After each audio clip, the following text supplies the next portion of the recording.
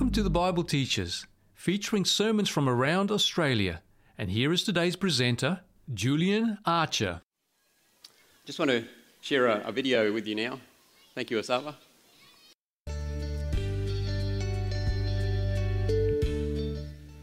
Hi, I'm Arch, and I'm at the site of the Flossenbürg concentration camp in Germany.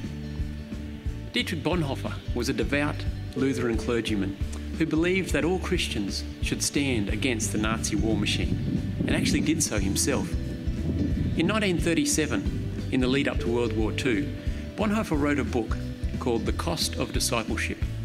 And in it, he wrote, "When Christ calls a man, he bids him come and die."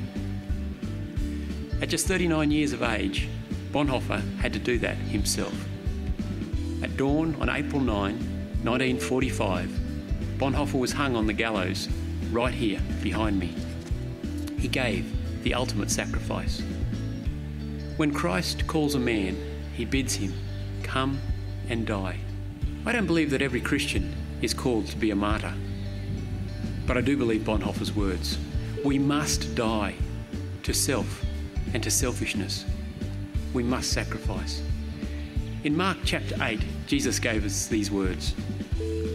"Whoever wants to be my disciple must deny themselves and take up their cross and follow me. For whoever wants to save their life will lose it, but whoever loses their life for me and for the gospel will save it. What good is it for someone to gain the whole world, yet forfeit their soul?" This sort of teaching has no parallel in any other philosophy or religion. To win by losing? To live by dying? This is radical. But do we still believe all this 2,000 years after Calvary? Or are we just sacrifice vultures forever circling around the commitment, the sacrifice that Christ asks of us, never prepared to land at the foot of the cross and truly die to self? And what constitutes a sacrifice in the 21st century? Well, technically, a sacrifice is where we forsake something or give up something that we really value for something else. So would it be a sacrifice if a person gave $1,000 to a worthy cause, instead of spending it on themselves, on something that they really wanted? Well, technically, yes, it would. But what if they still had $1 million in the bank and the giving of the $1,000 didn't actually have any impact on their lifestyle or their living standards at all? Is it still a sacrifice? Well, technically yes, but maybe not. What about the poor widow who only gave 2 small coins to God? Was that a sacrifice? So at what stage does giving become sacrificial giving? Is there a percentage of our wealth, our time and our talents that God wants us to sacrifice for him? There sure is, and it's not 10%. Bonhoeffer had some powerful words, didn't he? When God calls a man, he bids him come and die. Come and die to self. To be crucified to self. In Ezekiel 33, verse 31, we read, "So they come to you as people do. They sit before you as my people. And they hear your words, but they do not do them. For with their mouth they show much love, but their hearts pursue their own gain." This week, this is the 5th day that we've been looking at our hearts. There's something about our hearts that God wants. Hearts pursuing our own gain. It's the deepest, innermost part of who you and I are. It's the part that your spouse, if you're married, your best friends, your pastor, your colleagues at work, it's that part that they don't see. That's where you commune with God, and that's what God wants. No one can serve 2 masters. How many people can serve 2 masters? None. Either you will hate the one and love the other, or, like I was for many years, you will be devoted to one and despise the other. You cannot serve God and money. And earlier in the week we looked at the way of where I tried for years to serve God and money by giving lots of money away, by giving lots of money to God, giving it back to God, and realised that you can't serve God and money, no matter what you do. The Pharisees, very next verse, the Pharisees who loved money heard all this and were sneering at Jesus, and he said to them, "You are the ones who justify yourselves in the eyes of others, but God knows your bank accounts." No, God knows your hearts. What people value highly is detestable in God's sight. The word detestable in the Greek is dalugma, and it means putrid filth. Putrid filth. God knows our hearts. What we value highly is putrid filth in God's sight. Mahatma Gandhi, the fact is, the moment financial stability is assured, spiritual bankruptcy is also assured. The moment financial stability is assured, spiritual bankruptcy is also assured. I don't go looking to Mahatma Gandhi for spiritual guidance, but I think he was, no pun intended, on the money in my life. I can't say about your life, but I can tell you that in my life and in the life of the nations, of the top 10 richest nations in the world, Switzerland, Australia, Iceland, Denmark, Norway, Sweden, United States, United Kingdom, he's on the money. He's right on the money. This is what my heart looked like during those times. Jesus, Revelation 3, knocking on the door of my heart. "Behold, I stand at the door and knock. If any man will hear my voice and open the door, I will come in and dine with him and he with me." But inside my heart, I had filled it so full of all the blessings, of all the material blessings that God had given me, that I had started to worship the gifts instead of the giver. I'd become so distracted by the business, by the blessings, by the pride of life, by my own self-reliance, that I didn't have the time I should have had for God. 15 years was spent trying to stop God's blessings from becoming curses. 15 years learning that when a person is financially secure, they're in the most spiritually dangerous stage of their lives. I'm going to repeat that for you. When a person or a nation is financially secure, they're in the spiritually most dangerous stage of their life. 15 years trying to fully open the door of my heart to Jesus, only to realise that a man can slip into hell with his hand on the doorknob of heaven. 15 years trying to clean my heart of all the selfish, worldly desires. Trying to clean my heart from desiring to do things and to have things and to be things that made me look good. Trying. But money's got claws. I mentioned on Monday, the love of money is the root of all evil. Money is not the root of all evil. It's the love of money. But if somebody tells you that money is neutral, don't believe them. Money is not neutral. Money has claws. 15 years trying to clean my heart, trying to get rid of the desires. And those of you who've been here during the week, you'll know, God gave me the victory over luxury watches and the addiction for them. God gave me the victory over extravagant expenses on various things. But I still couldn't open my heart's door fully to Jesus. There was still, no matter how much I tried to clean my heart, there was still the dust, like the gold dust on the floor of a jeweler's shop. There was still the seeds of selfishness and pride and Pharisaism and self-reliance in my heart. I had to acknowledge defeat. I couldn't do it. I came to the realization that self and worldly desires are the very fabric of which my heart is made. For me to clean all the selfishness and all the worldly desires and all the Pharisaism and the judging and the pride and all the rest out of my heart would literally be suicidal. It would be self-annihilation, because that is what my heart was made from. And that's where I had an epiphany. And that's a big word for a light bulb moment. I was seeking God with all my heart. I had to get this sorted out because otherwise it was going to kill me. This battle between faith and finance, where my finances would go up and my faith would go down. Instead of my finances going up and my faith going up accordingly, my finances would go up and my faith would go down like a seesaw. Of course, when my finances went down, my faith went up. But it was a seesaw, up and down. And I had an epiphany.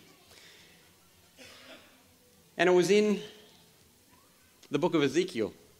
I don't know about you, but that's not where I spend my morning worship time. Well, I never used to. Ezekiel's a pretty heavy book, but Ezekiel has some very powerful things to say to us today. What actually happened is still a mystery to me in a lot of ways. But I want to share the text with you about what happened when I stopped trying to clean my heart. Ezekiel 36 verses 25 to 27. Then, it's God speaking, I will sprinkle clean water on you and you shall be clean. I will cleanse you from all your filthiness and from all your idols. I will give you a new heart and put a new spirit within you. I will take the heart of stone out of your flesh and give you a heart of flesh. I will put my spirit within you and cause you to walk in my statutes, and you will keep my judgments and do them. And that was it. I didn't have to clean my heart. I didn't have to battle every day trying to stop loving all these things that God didn't want me to love. I didn't have to do that. I didn't have to fight the sin in the way that I was fighting the sin. I just had to pray for a new heart, a completely new heart, one that's not made of the fabric of selfishness and worldly desires and pride and Pharisaism and all the rest of it. A completely new heart. People say to me, Julian, what happened? What was it like? Well, I want to tell you that it was the most painful, most beautiful thing that's ever happened to me. How did it happen? I really don't know. It was just God fulfilling his promise that when you seek me when you seek me with all your heart, that's when you'll find me.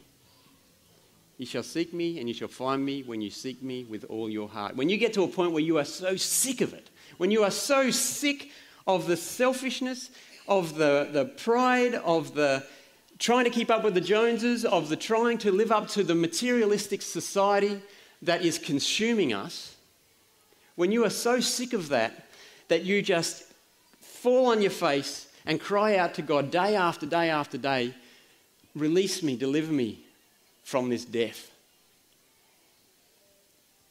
something happens. When we're born,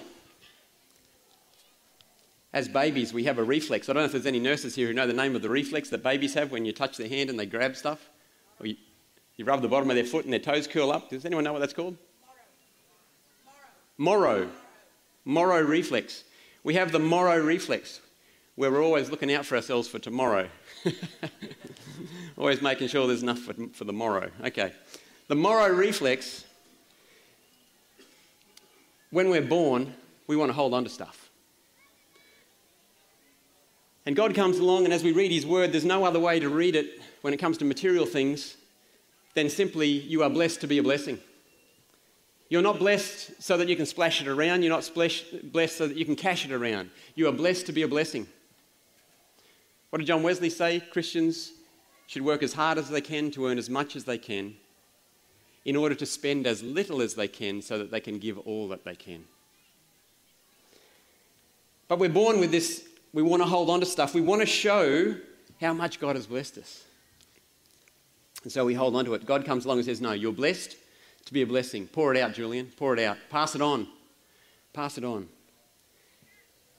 Tell me, can I turn my hand over from there to there without twisting my wrist?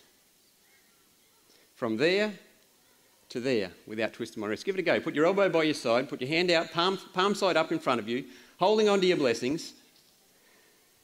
and pour them out without twisting your wrist? Can you do it? No. Can you clean your heart? Can you clean all the muck? Let me go back. Can you clean the love for that stuff out of your heart? I thought I could.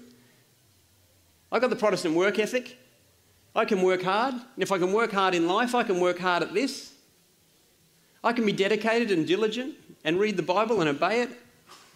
After all, wasn't that why God was blessing me? Because I was more obedient than people who weren't blessed as much? Tricky psychology, isn't it? But that's what I was thinking. I was thinking, thank you, Lord, for blessing me. I will continue to obey you in the hope that you'll bless me more. Not good. You can't turn your hand from there to there without twisting your wrist. But God can. Look at this verse and watch my hand. This is what God does. I will sprinkle clean water on you and you shall be clean. Did I just move my wrist? As in, did I twist my wrist? I went from there to there. Did I twist my wrist? No. Okay, let's start again. I will sprinkle clean water on you and you shall be clean. I will cleanse you from all your filthiness and from all your idols. I will give you a new heart and put a new spirit within you. I will take the heart of stone out of your flesh and give you a heart of flesh. I will put my spirit within you and cause you to walk in my statutes, and you will keep my judgments and do them. Try it. Do it with me. Watch what God can do in your life. Palm up, elbow by your side. Everything's rigid, okay? You can't flop around or put your elbow up or anything. We're controlling this thing to make sure that we do not twist our wrist ourselves, okay? Up. Karate chop straight across, straight out the front, thumb straight up to your shoulder, palm straight down, and you will keep my judgments and do them. Did you twist your wrist? No. At no step in that did you twist your wrist. I mean, you must have, otherwise it wouldn't be upside down, but it's not stuff that we do. It's something that God can do in us and for us. And that's what he wants to do in us and for us. You know, God wants to bless us. A little bit of prosperity gospel here. There's a few select verses in the Bible that clearly say that God wants to bless his children as individuals with wealth. There's 2,300 verses in the Bible on money. But there are a few that say that God wants to bless his children with wealth. There are quite a number where he wants to bless the entire nation, all his people with wealth. We see a lot of that in the Old Testament as well. But when he blesses us, you know, Deuteronomy 6, Moses is there on the side of the promised land. They're on the banks of the Jordan River. They're about to cross over the Jordan. Moses has had 40 years growing up in Egypt. He's had 40 years in the wilderness herding sheep, and he's had 40 years leading sheep in the wilderness. About how many of them? 2 million of these people, these children of Israel, leading them around the wilderness. He's about to die. He knows he's not going to cross over into the promised land, and he gives his last sermons. That's 120 years of life where he's had times where he has talked and communed directly with God, and he's going to give his last sermons. Don't you want to hear him? The last sermon to the millions of people that he loves, to the people that he would give his life for. What does he say in his last sermons? Well, in Deuteronomy 6, and in a number of other parts throughout Deuteronomy, these last sermons that he has in the book of Deuteronomy, he says to the people of Israel, guys, you're about to cross over the Jordan River, and you're going to go and live in cities that you did not build. You're going to live in beautiful houses that you didn't build. You're going to drink from wells you didn't dig. You're going to eat from vineyards that you didn't plant. You're going to eat from olive groves that you didn't plant. Basically, you're going into the land of milk and honey. And what's the warning? Therefore, do not forget your God. These were the children of Israel. They were keeping the sacrifices. They had the tabernacle with them. They had all those things. They were good religious people.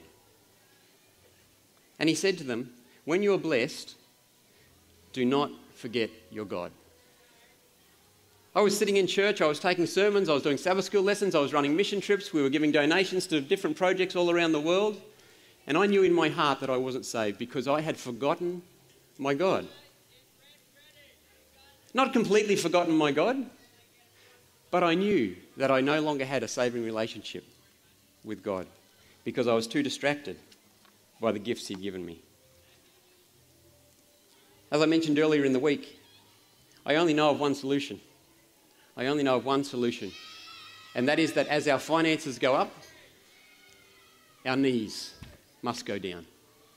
They must go down.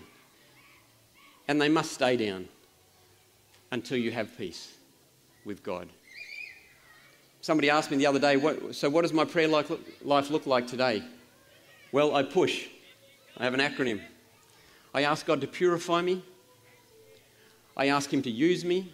I ask him to sanctify me, make me like Jesus, and I ask him to humble me. Purify, use, sanctify, and humble. Karen came up to me after, I think it was yesterday's meeting, and said, Julian, push is another acronym as well for prayer. How long do you pray for? How many days, how many weeks do you start your day and end your day and even the middle of the day on your knees? Pray until something happens. Push. Pray until something happens. It could take years. Could take a month, could take 6 months, but it could take years. Could happen the first morning. Could happen the first time you tried. It could happen at the end of this meeting. But pray until something happens. And when it does, pray like you've never prayed before. Don't stop. Jeremiah 29:11-13. For I know the thoughts that I think towards you, says the Lord, thoughts of peace and not of evil, to give you a future and a hope. Then you will call upon me and go and pray to me, and I will listen to you. And you will seek me and find me. A guaranteed promise from the creator of this universe. You will seek me and find me when you search for me with all your heart.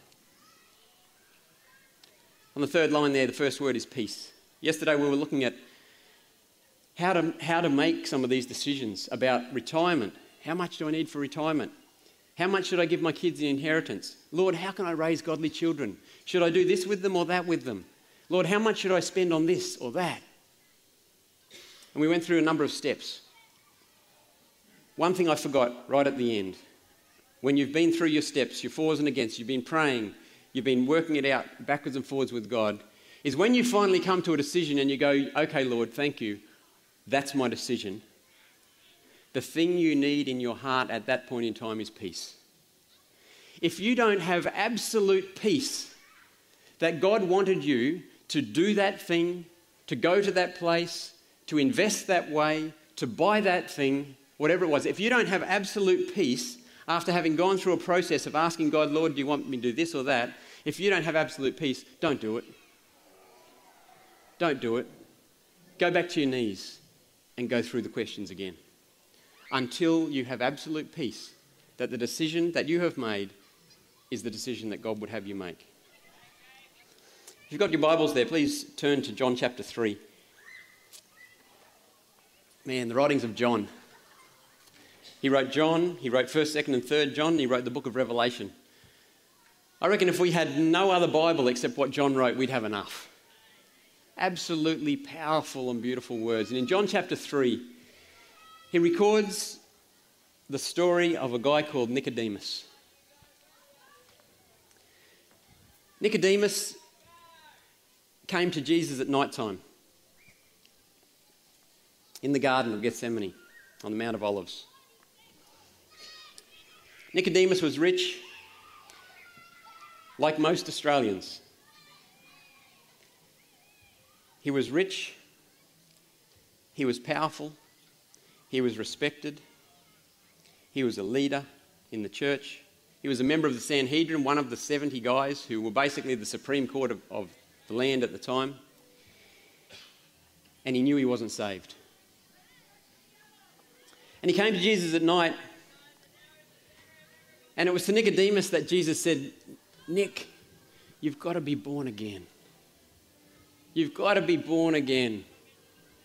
It would appear from that statement that Nicodemus had a religious experience, that he had been converted or whatever was needed in that Old Testament time. He had given his heart to God and gone off and worked in the church. Jesus said, but you've got to be born again. And it was to Nicodemus that Jesus says, as Moses lifted up the serpent in the wilderness, so I must be lifted up. And a little bit later on he said, a couple of chapters later he said, and when I am lifted up, I will draw all men unto me. A one-man audience.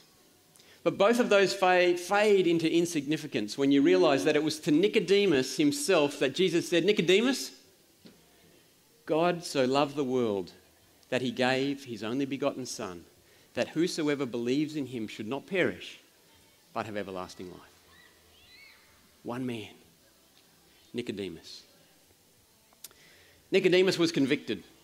He believed Jesus was the Messiah spoken of in prophecy, but he wasn't converted. Nicodemus left that night and went back into the Sanhedrin. He was there for another couple of years. We know that because a number of places in John, we have Nicodemus standing up for Jesus. When the Sanhedrin wants to kill Jesus, Nicodemus stands up and gives a reason why they shouldn't. Hang on, wait on, guys, wait on. And Jesus' ministry continues. Do you know when Nicodemus was converted? Where do we see Nicodemus next? We've got him in the garden. We've got him twice with the Sanhedrin defending Jesus. Where do we see Nicodemus' name next? At the cross. At the cross. Nicodemus bought 50 pounds of spices for the embalming of Christ's body. Joseph of Arimathea, another rich guy, came and arranged the tomb. And the Marys were there. Nicodemus was converted when Jesus was lifted up. He was convicted 2 years earlier. He was converted at the cross. In Florence, in Italy, about 3 doors up from what is arguably the most decadent lint shop in the whole world, is a museum. And in that museum is this statue. It stands about 2.48 metres high, about 8 feet high. It's made of marble. And it's carved by a guy, you recognise his name, Michelangelo. Michelangelo had done a lot of work for the Catholic Church in his day. He was a good Catholic guy, though he had some moments of wildness in his life. When he was old, the Pope said to him, Michelangelo, I want, in honour of what you've done for the church, I want to give you a tomb in Rome. When you pass away, I'm going to bury you in a cathedral in Rome. And I want you to carve the statue to go on top of your tomb. So Nicodemus, as an old man, started to carve. He found a beautiful block of marble, perfect block of marble, and he carved. And this is what he carved. It's called the Florentine Pieta. It's Nicodemus and the two Marys tenderly taking Jesus' body down off the cross.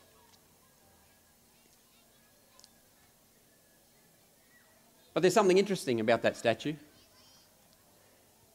And that is that the face of Nicodemus is actually Michelangelo. Michelangelo put his own face on Nicodemus. He wanted everybody to know. Everybody who walked past his tomb, so long as it stood, to know that he, like Nicodemus, was converted late in life. He wanted everybody to know that if he had been there when his Saviour was put on the cross, he would have done what Nicodemus did.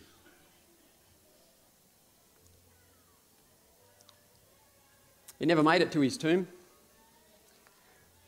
Michelangelo wasn't perfect, and nor was the piece of marble. As he was carving it, he found a fault running down through the piece of marble, and he got so angry that he smashed it with his hammer. He broke off Jesus' arm, Jesus' knee, some other parts of the statue, and he pushed it to one side and never went back to it. The statue went off into storage, was bought by somebody else, was touched up a little bit by somebody else, and then put back in storage, and now it's on display in the OPA Museum in Florence, in Italy. He wanted everyone to know that he was converted late in life. It's never too late.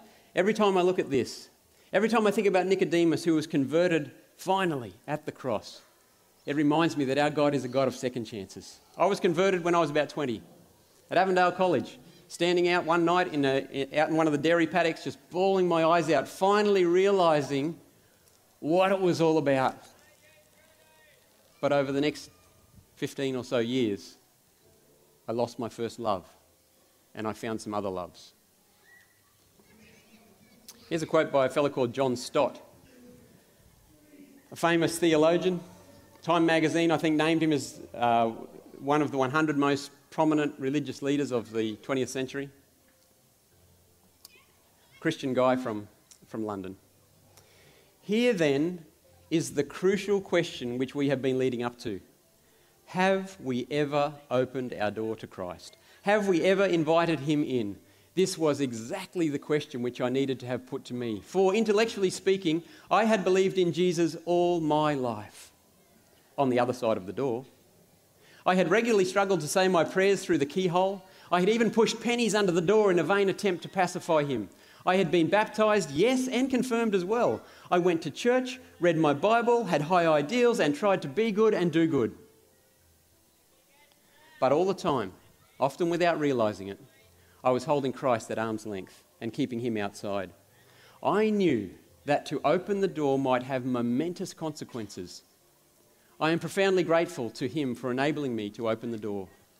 Looking back now over more than 50 years, I realise that that simple step has changed the entire direction, course, and quality of my life. In my teenage years, my dad was a lay evangelist. And so I would go to sleep at night. He did his programs every Sunday night in the local towns around us. Hired a hall, got his projectors out, got all his Egypt photos, and away we went. He'd do his program Sunday night, and then Monday morning, I think Monday morning he used to take off, but by Monday night, the room beside mine was the office, and he'd be in there practicing his next talk for the next week. And I could hear it as I went to bed. And when I woke up the next morning, I woke up to the sound of Dad preaching, teaching, sharing his love for Jesus that he had found relatively early in life, I guess around 30. But he wanted to share.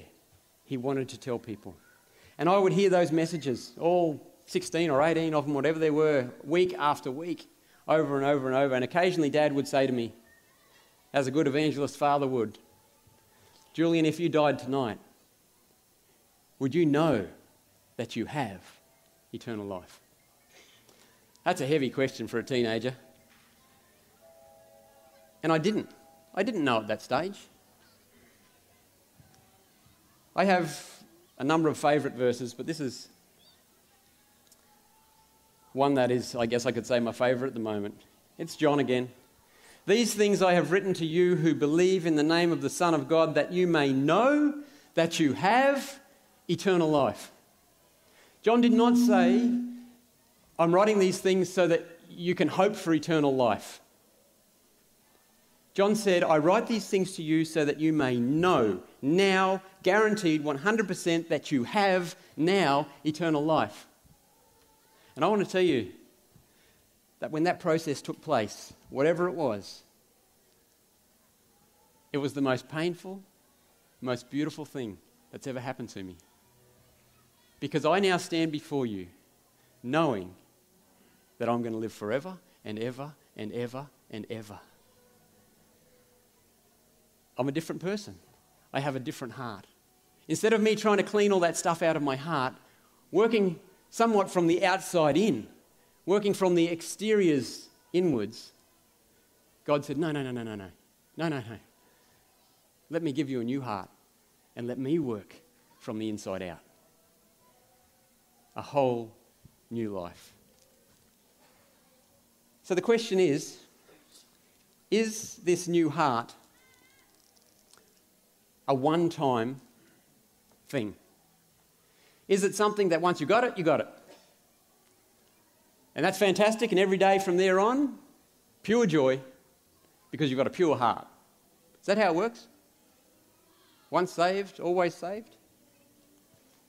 What did Paul say? I die daily. What did Jesus say? Whoever wants to be my disciple must take up your cross daily and follow me. We need to die to self every day. We need to die to self every day. And I want to tell you that is, for us as Laodiceans, living in the world that we live in, living in the country that we live in, as the second richest adults in the world of any nation, being surrounded by probably the smartest, most satanic advertising and media that has ever existed on this planet, dying to self gets harder every day. Making that first decision to give your heart fully to Christ, to give him all you have, all you are, and all he has entrusted to you, is going to get harder every day from here on in. On Monday we talked about cross-eyed Christians. The Christians in Matthew 6 who have one eye on their heavenly treasures and the other eye on their earthly treasures. Cross-eyed Christians. Wondering why we're struggling, wondering why we're stumbling, wondering why we can't see what God wants us to see, wondering why we can't see people through Jesus' eyes. Because our eyes are like that. We're cross-eyed Christians. We actually do need to be cross-eyed Christians. Both eyes on the cross. Cross-eyed Christians with both eyes on the cross. Paul knew about this. 1 Corinthians 2:2. I determined not to know anything among you except Jesus Christ and him crucified. You know, is it Acts 11 where he went to the Areopagus and he saw all these gods along the side of the road, all these statues, and he saw one to the unknown God, and he stood up there in the Areopagus, and I said, I see you're a religious people, and he matched wisdom with wisdom and knowledge with knowledge with these guys, and hardly anyone was converted. Later on in life, when he's talking to the Corinthians, he's learned a few things, and he says, I determined not to know anything among you except Jesus Christ and him crucified. Both eyes on the cross. Every day. In Colossians 3, 1-5, if. What do we know about texts that start with if? They're a conditional thing. They're a conditional statement. If then you were raised with Christ, seek those things which are above, where Christ is, sitting at the right hand of God. Set your mind on things above, not on things on the earth. For you died, and your life is hidden with Christ in God. How beautiful is that? You died, and your life is hidden with Christ in God. When Christ, who is our life, remember we died, when Christ, who is our life, appears, then you also will appear with him in glory. Therefore put to death your members which are on the earth, fornication, uncleanness, passion, evil desire, and covetousness, which is idolatry. William Miller. We know this guy, a founder, one of the founding fathers of the Seventh-day Adventist Church. William Miller was the guy who preached that Jesus was coming in 1844. In fact, he preached that he was coming a little bit before that and was very disappointed. But in 1844, the swell had risen so much that I think there were over 100,000 people in the United States alone who were looking forward to Jesus coming on October 22, 1844. And Miller was their leader, and everybody knew it. That was October 22, 1844. Jesus didn't come, and on December 5, 1844, about, 6 weeks later, somebody asked William Miller why he hadn't left, like so many others had, tens of thousands. Many had lost their faith in God completely. They were so disappointed. Many had just stopped going to church. Many had stayed in church, but it had shattered their faith. And they said, William, why are you still going around preaching the second coming of Jesus? Why are you still so passionate? How can you stay so focused in this crazy world? And this was his answer. He says, although I have been twice disappointed, I am not yet cast down or discouraged. I have fixed my mind upon another time, and here I mean to stand until God gives me more light, that is today, and today, until he comes, and I see him for whom my soul yearns. That's the power of faith. The hope and substance, the substance of things hoped for, but not seen. He had hoped for Jesus' second coming, probably in a way that you and I still haven't actually got around to hoping in the way that he hoped. And when it didn't happen, he didn't get discouraged. I have fixed my mind on another time, and here I mean to stand until God gives me more light, that is today, and today, until he comes. And I see him for whom my soul yearns. Why did he say today? Why didn't he say today and tomorrow and the next day? Why today?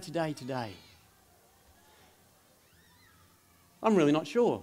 But for me, when I read his quote, it's because every day that I'm alive is today. And Jesus tells me not to worry about tomorrow. He says, Julian, today, go out and love like you know me. Go out and love because you know me. Go out and love because it's Jesus living in you, and love people today. Julian, do something today that will make a difference for eternity. I've got that written on a yellow post-it note beside my computer where I do a lot of my work. Will what I do today make a difference in eternity? And I want to tell you that has changed the way I look at every day. Psalm 90 verse 12, teach us to number our days that we might gain a heart of wisdom. I encourage you, I challenge you with that. Does what you do each day make an impact on eternity? Does it? Do you want to be found doing what you're doing each day when Jesus comes? It's challenging. So do we just move ahead and never get disappointed, never get discouraged? We have these great days? No. This is a quote from Ellen White in Steps to Christ.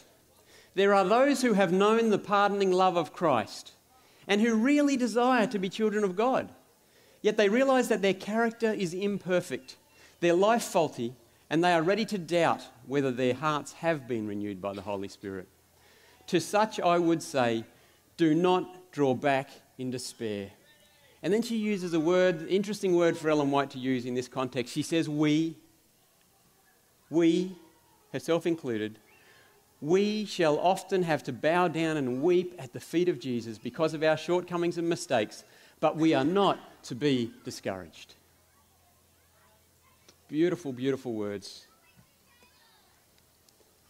I wrote this book a couple of years ago. In fact, I wrote it about 4 years ago, but didn't want to publish it, so I sat on it for a long time.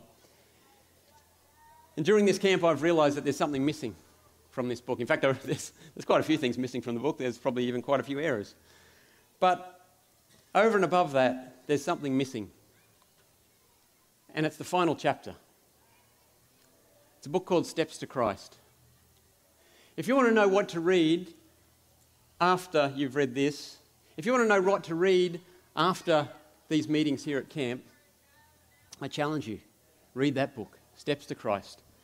13 chapters. Read a couple of chapters a day, maybe one chapter a day. Read it for a couple of weeks. Underline it. Highlight it. Write your notes in it. Make it your personal journal of your journey. Put a date in the front. You may have already read it 10 times. I encourage you, read it again. Read it again. Steps to Christ. Because ultimately, that's all that matters. That's all that matters. Faith versus finance. It should be faith and finance. It should be faith regardless of finance. It's about faith. But I found in my life that it was faith versus finance. It's our last time round the wheel. Wherever true Christianity spreads, it must cause diligence and frugality, which in the natural course of things must beget riches. And riches naturally begets pride, love of the world, and every temper that is destructive of Christianity. Is there a way off the wheel? Is there a way to get out of this rat race? Yes, there is. The cross-eyed Christian. Wherever true Christianity spreads, it must cause diligence and frugality, which in the natural course of things must beget riches. And riches must lead to prayer and thanksgiving. And prayer and thanksgiving to humble, sacrificial generosity, which leads to true Christianity. And the cycle can keep going. Only when Christ is at the centre of every day. Only when we stay at the foot of the cross. You've read this before. I've fought the good fight, I've finished the race, I've kept the faith. Paul wrote this from Rome. He was at the end of his life. You guys know what Paul did in his life. What a phenomenal, phenomenal life for God. Do you want to know what Nicodemus did after he came to the cross?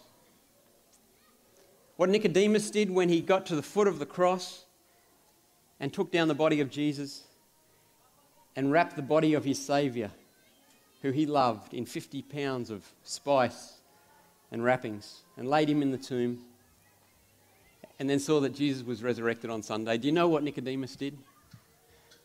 Ellen White tells us in Desire of Ages that Nicodemus died a poor man. If you want to know what Nicodemus did with his money, read the book of Acts.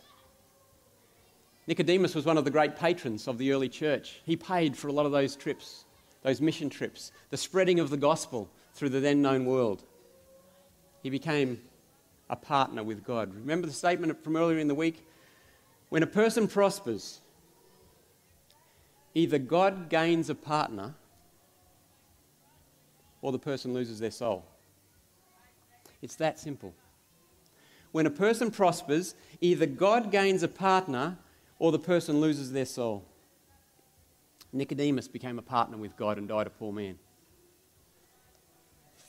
Paul was in prison in Rome. He knew he was going to die. And he wrote his final letter that we have a copy of. He wrote it to Timothy, a younger pastor in Ephesus. And in the last chapter, the last section of that letter to Timothy, the very last verse of Paul's letter prior to his final salutations, he wrote that. I have fought the good fight, Timothy. I have finished the race. I have kept the faith. Did he keep the finances? No. He kept the faith. I encourage you to keep the faith. If you've got your Bibles there, please turn to the 23rd Psalm, probably the most famous psalm there is. We know it well. The Lord is my shepherd, I shall not want. It's a beautiful psalm of the relationship that God wants to have with us, of the relationship that David had with his God. David, who said, Lord, 7 times a day I come before you. In David's day, there weren't a lot of hotels and motels. You had the little villages and towns and the dirty roads, or the dirt roads, in between. And there was a rule of hospitality in the land that said, if you live near a road and somebody knocks on your door late in the afternoon or at night time and says, could I please stay with you the night because I can't make it to the next town by nightfall, then the rule of hospitality was that you must give them dinner and a bed and breakfast and then send them on their way. There was an interesting thing that happened at breakfast the next morning after you had put them up for the night. They had a beautiful system of giving an unspoken message from the host to the guest. And that was this: when the host was pouring the drink for the guest, if they poured them half a glass, it was an unspoken way of saying, I have fulfilled the duties of the land. It's time for you to move on. On the other hand, if they poured a full glass, it meant, I've fulfilled the duties of the land, but hey, if you need to stay another night, stick around. You're very welcome. What does David say at the end of the 23rd Psalm, verses 5 and 6? He said, my cup runneth over. My cup runneth over. What was he saying? You prepare a table before me in the presence of mine enemies. My cup runneth over. And I will dwell in the house of the Lord forever and ever and ever and ever and ever. Isn't that beautiful? I will dwell in the house of the Lord forever. I will dwell in the house of the Lord forever. Thanks to Jesus Christ, thanks to the cross, I'm going to dwell in the house of the Lord forever. And I know that some of you know that as well, that you're going to dwell in the house of the Lord forever, that your cup overflows, not necessarily overflowing with material blessings, maybe overflowing with other sorts of blessings. But none of that really matters. It's about dwelling in the house of the Lord forever. If you've got your Bibles there, please turn to Philippians 2, verses 5 to 11. Philippians 2, 5 to 11. Let this mind be in you, which was also in Christ Jesus, who, being in the form of God, being greatly blessed in every way, being in the form of God, did not consider it robbery to be equal with God, but made himself of no reputation, taking the form of a bondservant and coming in the likeness of men. And being found in appearance as a man, he humbled himself and became obedient to the point of death, even the death of the cross. Therefore God also has highly exalted him and given him the name which is above every name, that at the name of Jesus every knee should bow, of those in heaven, those on earth, and those under the earth, and that every tongue should confess that Jesus Christ is Lord, to the glory of God and the Father. Friends, I present to you Jesus Christ. I recommend to you Jesus Christ. Nothing else matters. Nothing else matters. It took me a long time to realize that. And I'm still learning more and more about how true it is that nothing else matters. That's our number one thing. We will seek him, we will find him when we search with all our hearts. I'm going to do an appeal this morning. I'm going to be honest with you, I've never done an appeal before. I don't know how to do one. As I mentioned at the beginning of the week, I'm not a pastor or a teacher. I'm a businessman. I was a businessman. But I want to invite you to join the disciples, to join the Marys, to join Nicodemus, to join Joseph of Arimathea at the foot of the cross.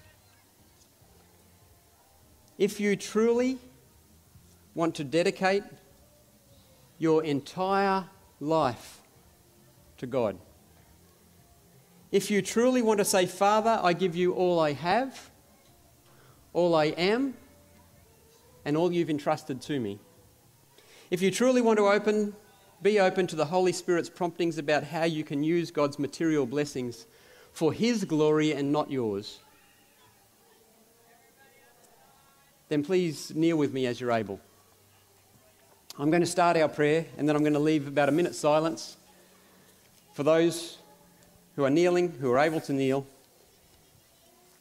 I can't read your heart, But during that time of silence, I want you to share your heart with God. Whatever it is that the Holy Spirit has placed on your heart, please share that with Him. And then I'll finish with prayer.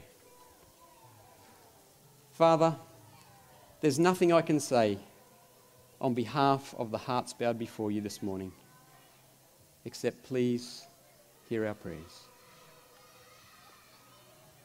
This morning I want to confess again that Jesus Christ is Lord of my life. And in response to His sacrifice, today I again give you all I have, all I am, and all you have entrusted to me. Please accept this offering of my life. Please renew my heart today and guide me by your Spirit. Please purify me, sanctify me, humble me, and use me. To your glory, Lord, is my earnest prayer.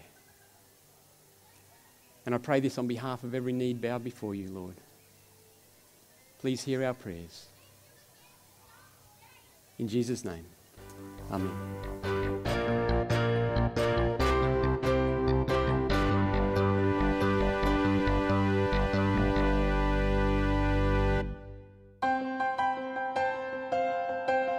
If you have any questions or comments in relation to today's program, you can call 3ABN Australia Radio within Australia on 02 4973 3456 or from outside of Australia on country code 612 4973 3456. Our email address is radio@3abnaustralia.org.au. That is radio at the number 3 ABN Australia, all one word, .org.au. Our postal address is 3ABN Australia Inc., PO Box 752, Morisset, New South Wales 2264 Australia. Thank you for your prayers and financial support.